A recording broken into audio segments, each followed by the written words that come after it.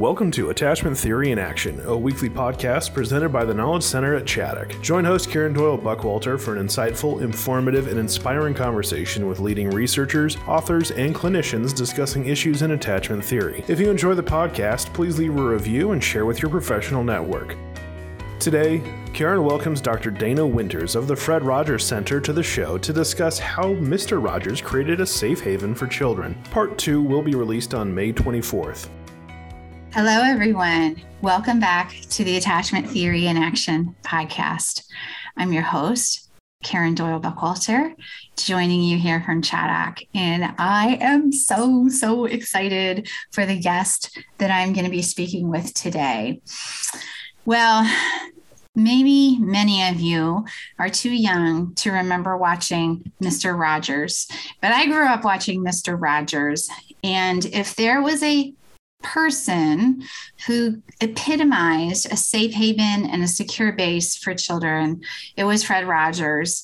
And I wanted to do an interview about his life and all of the things that he believed were important for young children and for the development of young children. So I was able to obtain an interview with Dr. Dana Winters from the Fred Rogers Center. So I'm going to tell you a little bit about Dr. Winters before we begin our interview, where we will be talking about the life and legacy of Fred Rogers. So Dr. Winters is the executive director of the Fred Rogers Center for Early Learning and Children's Media. Dana Winters seeks to apply and advance the legacy of Fred Rogers in the ways that he served both children and helpers through various projects involving children's helpers across many diverse settings, including childcare, school systems, community programs, residential care, and children's hospitals. She communicates and reflects what is simple and deep about the work of service of children and their families.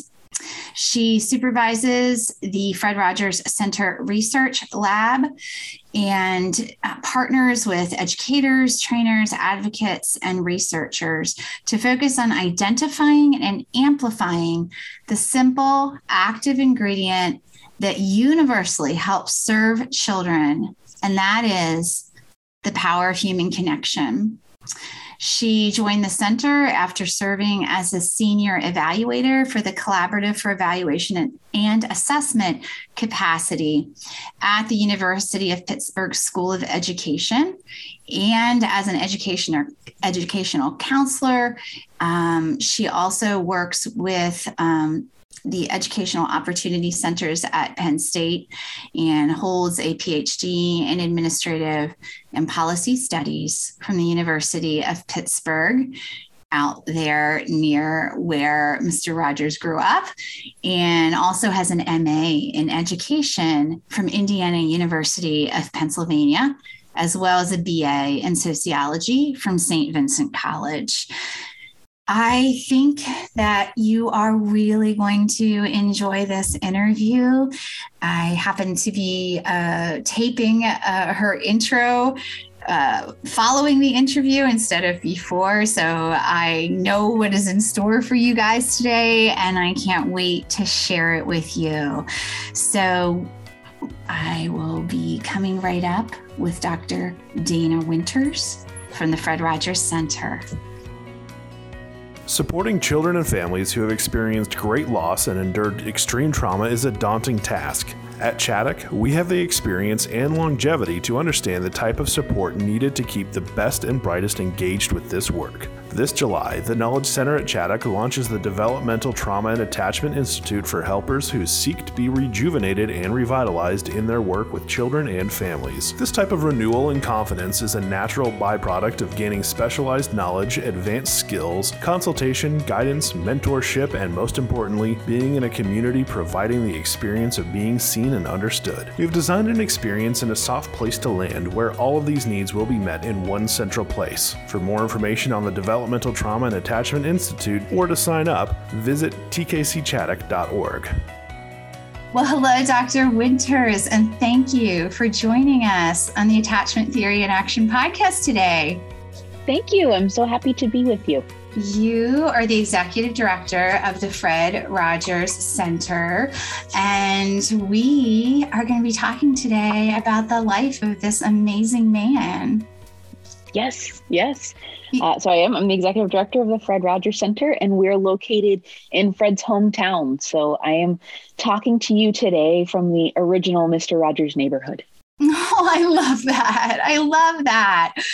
So, when I thought about wanting to talk with you, how does Mr. Rogers relate to the topic of attachment? And, to me, he does in so many ways it's almost like, if we want to use Bowlby's language of a safe haven and a secure base, he came into the living rooms of people's families all over the country and was that safe haven and secure base for so many kids. He really was. And I'll tell you, one of the joys of my position is being able to travel and hear people's Mr. Rogers or Fred Rogers stories and to hear about the role that he played in their childhood as that secure, safe haven, as the kind of parasocial relationship that we've come to know through television screen. He was really the first person to welcome children in a way through a television screen that felt like a real, true relationship. And he also credited that. He would talk very often about how he truly saw the interaction that he had through a television screen as a relationship with whomever was on the other side. Yes. Well, before we get more into his life, I would like if you could share with listeners a little bit about, what the Fred Rogers Center does. First of all, I want to say I'm so happy that you exist, because I know from sort of obsessively reading biographies and watching movies about Fred Rogers, he was so against any kind of commercialism or anyway exploiting children to build a gigantic entrepreneurial enterprise. And those values are so beautiful, but, it makes one worry, oh no, will all of this continue? So I'm so happy you guys exist, and tell listeners what you do. Well, thank you. I'm glad we exist too. So the Fred Rogers Center, it was envisioned by Fred. When he was finishing his time in television, he was thinking about what came next. He wanted to continue to work with children, work in service of children's helpers and families. And he thought, what better way to do that than on a college campus where he could teach and he could research and he could support the next generation of children's helpers. So we are located, as I said, in Latrobe, Pennsylvania. It's about an hour east of Pittsburgh. It's Fred Rogers' hometown. And strangely, you may think, we are located on the campus of a Catholic Benedictine college.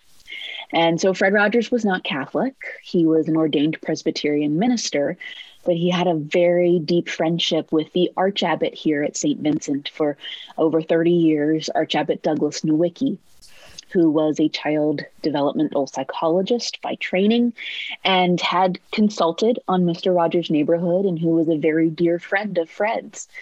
So when Fred entrusted his center, his legacy, he did so with friends here at St. Vincent. We are the oldest Benedictine monastery, still a functioning Benedictine monastery. And we have that opportunity to extend Fred's vision, although we don't know a lot of what he wanted to do. So we opened just right after he had died in 2003. So we knew that it was coming. He had had some planning meetings, but he didn't really write down what his plan was. He was going to teach, he was going to research. So in the last 20 years, we've come to identify, our place in extending and really carrying forward Fred's legacy. And we see that as our role in supporting the families and helpers who are contributing to the healthy development of children. So we don't work with children, but we, according to our mission statement, we invest in the strengths of families, of caring adults to support the healthy development of children. Mm-hmm. So we work with, in Mr. Rogers' words, we work with the helpers.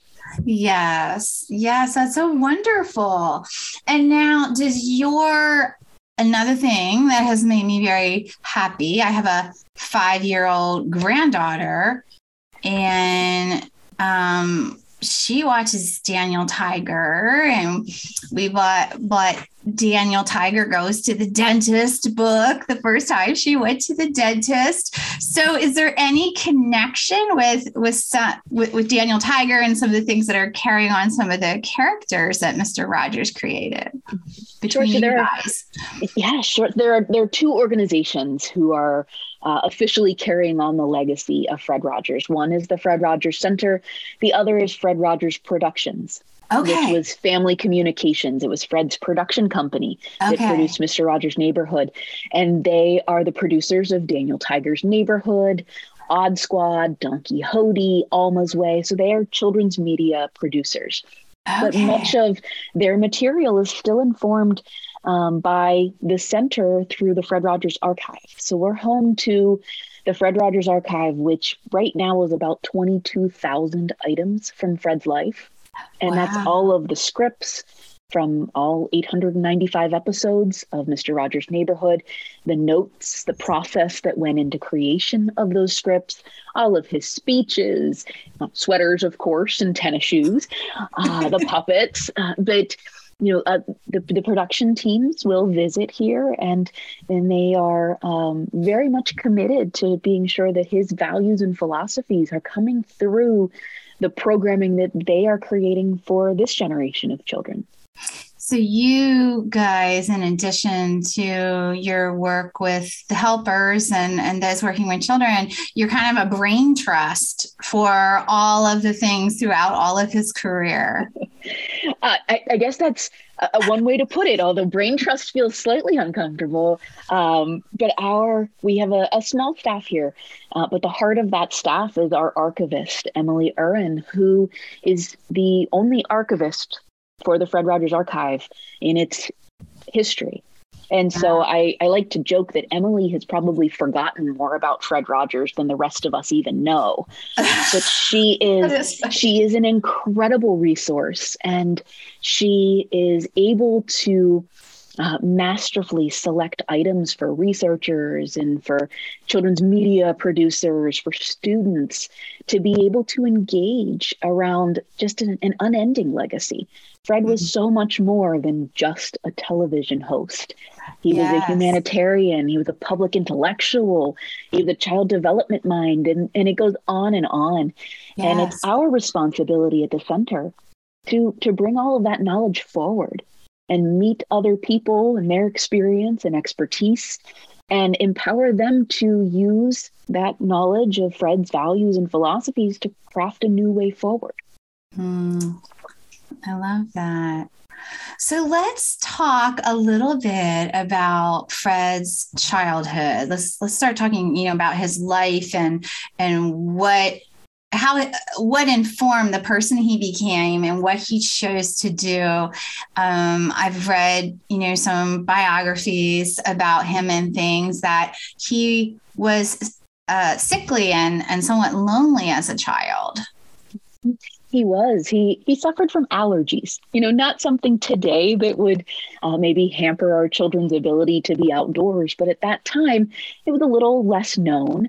And, he was a little bit sicker, especially in the summer months when an allergy to pollen in Western Pennsylvania can be pretty serious. It can. And I remember my dad being out flat on the couch, having moved here from Washington State, just like letting his nose drip. I mean, it was very debilitating. Mm-hmm. And that was really, that affected him very deeply. But, so that was one part where he was oftentimes, separate from other children his age, because he wasn't able to go out and play.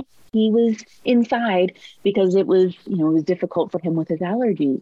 But even with that experience, he talked often about how valuable his family was in appreciating him for who he was and appreciating children. And in that day and age, it was very different for children to feel like they could be seen and heard.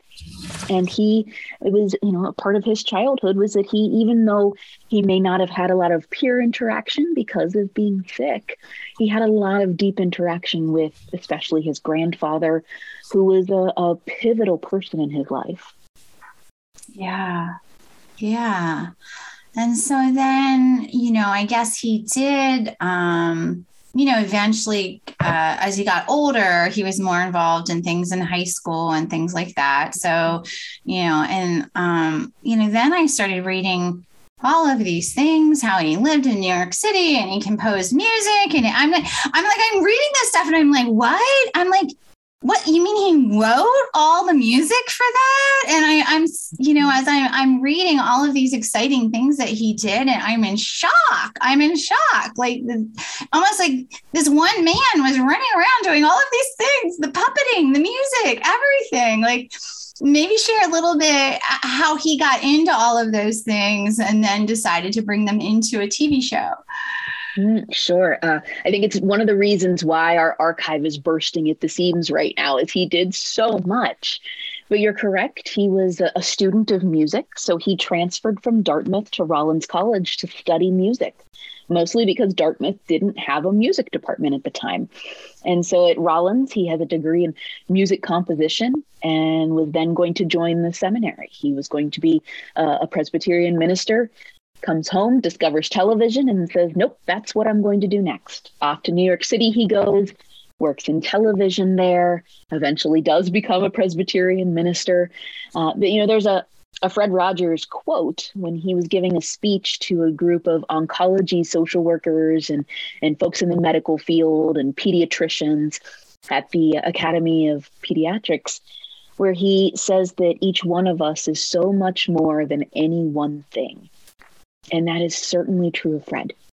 I think oftentimes we want to put him in a bit of a box and say he was Mr. Rogers and that's it. But Mr. Rogers was Fred, but there were so many other parts to him too.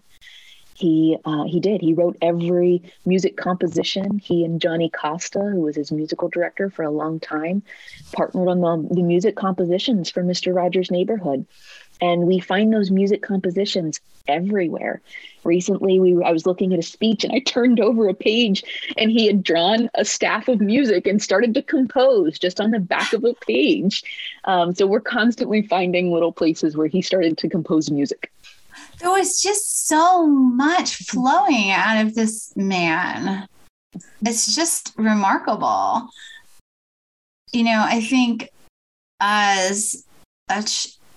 had this interesting process of thinking as a child when I used to watch the show. And then, there's been, in the last 10 years, two like the documentary one and then the one with Tom Hanks about, well, of course, I've gone to both of those and different books. And it's so funny as an adult to read everything that went into that. You're watching it as a child and I am thinking, well, yeah, I know they're puppets, but I think there's lots and lots of people. Like each puppet has a separate person.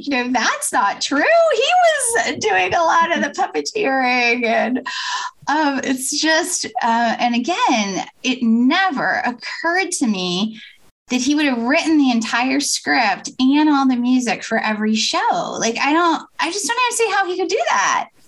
Mm-hmm. Mm-hmm. It was quite a feat, that's for sure. And I think, as adults, we can appreciate the level of work that it takes. But even just at surface value, there was a lot of work. But if we look to his process of creation and his process of coming to those scripts and the music, the level of intention that he brought to everything that he did. He was a student of child development, and he intentionally selected every word of that script to reflect what children needed in those moments. He worked alongside Dr. Margaret McFarland, who had it been different time, we'd be talking about her far more than we would be talking about someone like Dr. Benjamin Spock or Dr. Eric Erickson. The three of them worked together at the University of Pittsburgh. And he relied on his conversations with Dr. McFarland to be sure that he was bringing his 50% of the program to children and meeting children where they were. And that level of intention, we can't ignore, all of the depth that went into developing every single episode of the program. Mm-hmm. Yes, I know that he, as you say, he consulted with people with lots of training in child development, had so much education himself about it, and maybe that's why it feels so special. I think it is. And I think it's why we're still talking about it right now as grown-ups. Mm-hmm. And it's not that we feel, I'm sure there's a piece of nostalgia for the feeling we had while we watched, or maybe the person who was next to us who watched alongside. But as grown-ups, we're talking about his values, his philosophy, his pedagogy of programming, because it still resonates with us as adults. He did not tell us, that it's through relationships that you learn best and grow best, but only until the age of 8. That was lifelong. And a lot of the lessons that he instilled, a lot of the values that he showed were not reserved just for child development. They are true of human development. Mm-hmm. That every person wants to know that they are loved and capable of loving. That doesn't stop. That continues for us. You are special was an invitation. It was, you are special, and let's talk about why. And let's continue to think about what makes us radically special. And I think that those lessons live on, and it's why we continue to talk about him. It's not because we all want to change into sneakers and a red sweater, although I have one right behind me. It's because we want to remember that those values are still important and we can still live them as grown-ups. Yeah, I'm thinking about his quote, "I like you just the way you are." And so simple, but so profound and so foundational for children to feel. And as you said, for anyone, if you're thinking, Carl Rogers, that's what it, makes me think of, that, the innate value of each person just the way they are, just so wonderful.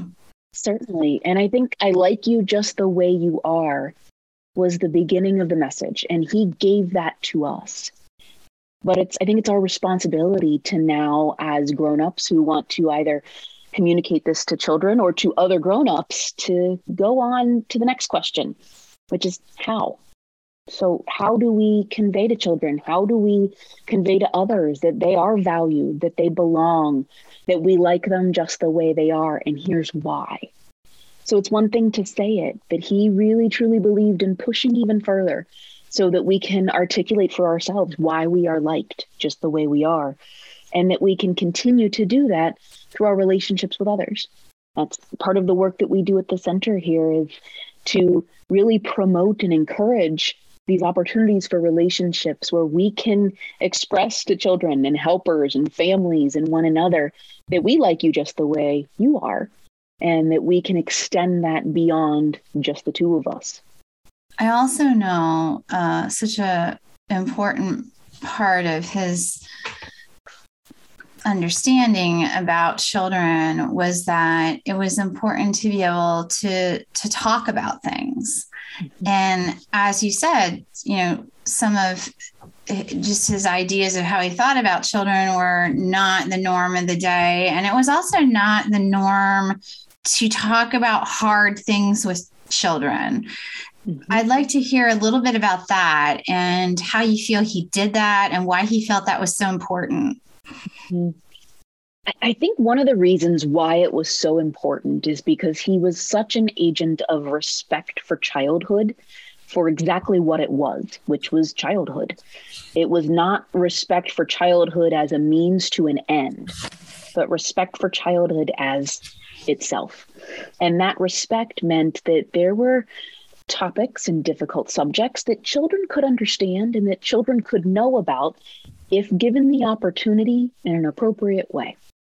And that was one thing that I'm always amazed when I go back and read any scripts or anything of Fred's writing when he interacted directly with children, was the way that he was able to communicate with children in a way that met them where they were, but didn't talk down to them. He didn't skirt around the truth. He was always very honest in his discussion of difficult material, especially, with Death of a Goldfish, he was very clear in how he talked about the goldfish no longer being alive.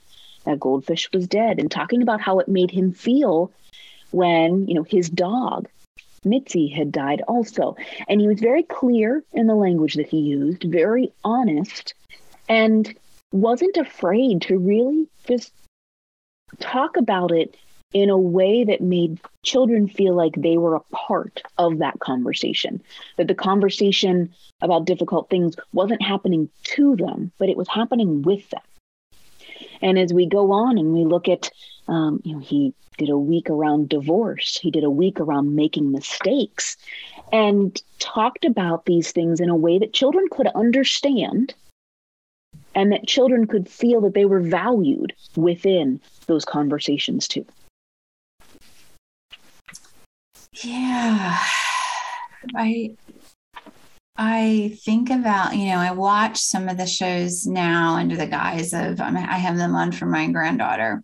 But really, I still like to watch them. Mm-hmm. And there is, I like what you're saying about you don't feel like you're being talked at. And how did he accomplish that through a TV screen? Part of it, it's not even just the content. It's the way he looks at you and the tone of his voice and the pace and the cadence, all of it. Like, it somehow feels like you're right there with him. What do you have to say about that? It's true. It is. And it's, it's the way that he communicated with people. And what you said is correct about the pacing of his voice, the tone, the wait time, where he would ask a question or he would say something and he'd just leave space available for thinking or for responding. It's also, I think there were some key characteristics of his communication with others that were and still are, I think, just kind of remarkable when we think of interacting or conversing with families and children. He was very careful that the language that he used was inclusive of many different experiences, to the point that he even went back and re-recorded some segments when, early in the 90s, re-recorded some segments from early in the 70s where he talked about women as being housewives or staying home. And it was no longer, that lived experience wasn't as relevant as it was. And he was very careful to go back and re-record that to not exclude any child's experience. Mm-hmm. He was very careful not to be overly prescriptive, to say, if this happens, then this will happen. It was very much, less prescriptive and less certain than what we would experience today. This is what is happening and this will happen next. There was a lot of this could be, this might be, to allow for flexibility in the experience and circumstance. And that also opened up for questions. He talked about how sometimes our questions are far more important than our answers, which means at the end of 26 minutes of programming, we were left with questions. Not everything was neatly tied up, because that's real life. We don't have our problems neatly tied up at the end of 26 minutes. But it's okay to leave room for the human experience within that screen too. And that's something that I think, again, I credit the intention that he went to, but also the way that he slowed down, he took his time, and he allowed room for those questions to be a part of what seemed like a one-sided communication mechanism, but it certainly wasn't. How many of us answered his questions? how many of us sang alongside him and truly believe that we were, we made today a special day by being with him. Yes. Yes. Oh, Dr. Winters, this has just been so wonderful. Listeners, we are going to continue our conversation about the legacy of Fred Rogers and all that he taught us next week. So please join us for part 2 of our interview with Dr. Dana Winters joining us from Fred Rogers Center. Thank you for joining us for this edition of Attachment Theory in Action. Please follow our site, tkcchaddock.org, or subscribe wherever you listen to podcasts for future episodes. If you enjoy our podcast, please leave a review and share with your professional network. For additional resources, training opportunities, and blogs, please visit tkcchaddock.org. We hope you'll join us again as we continue to explore the world of adoption, trauma, and attachment theory.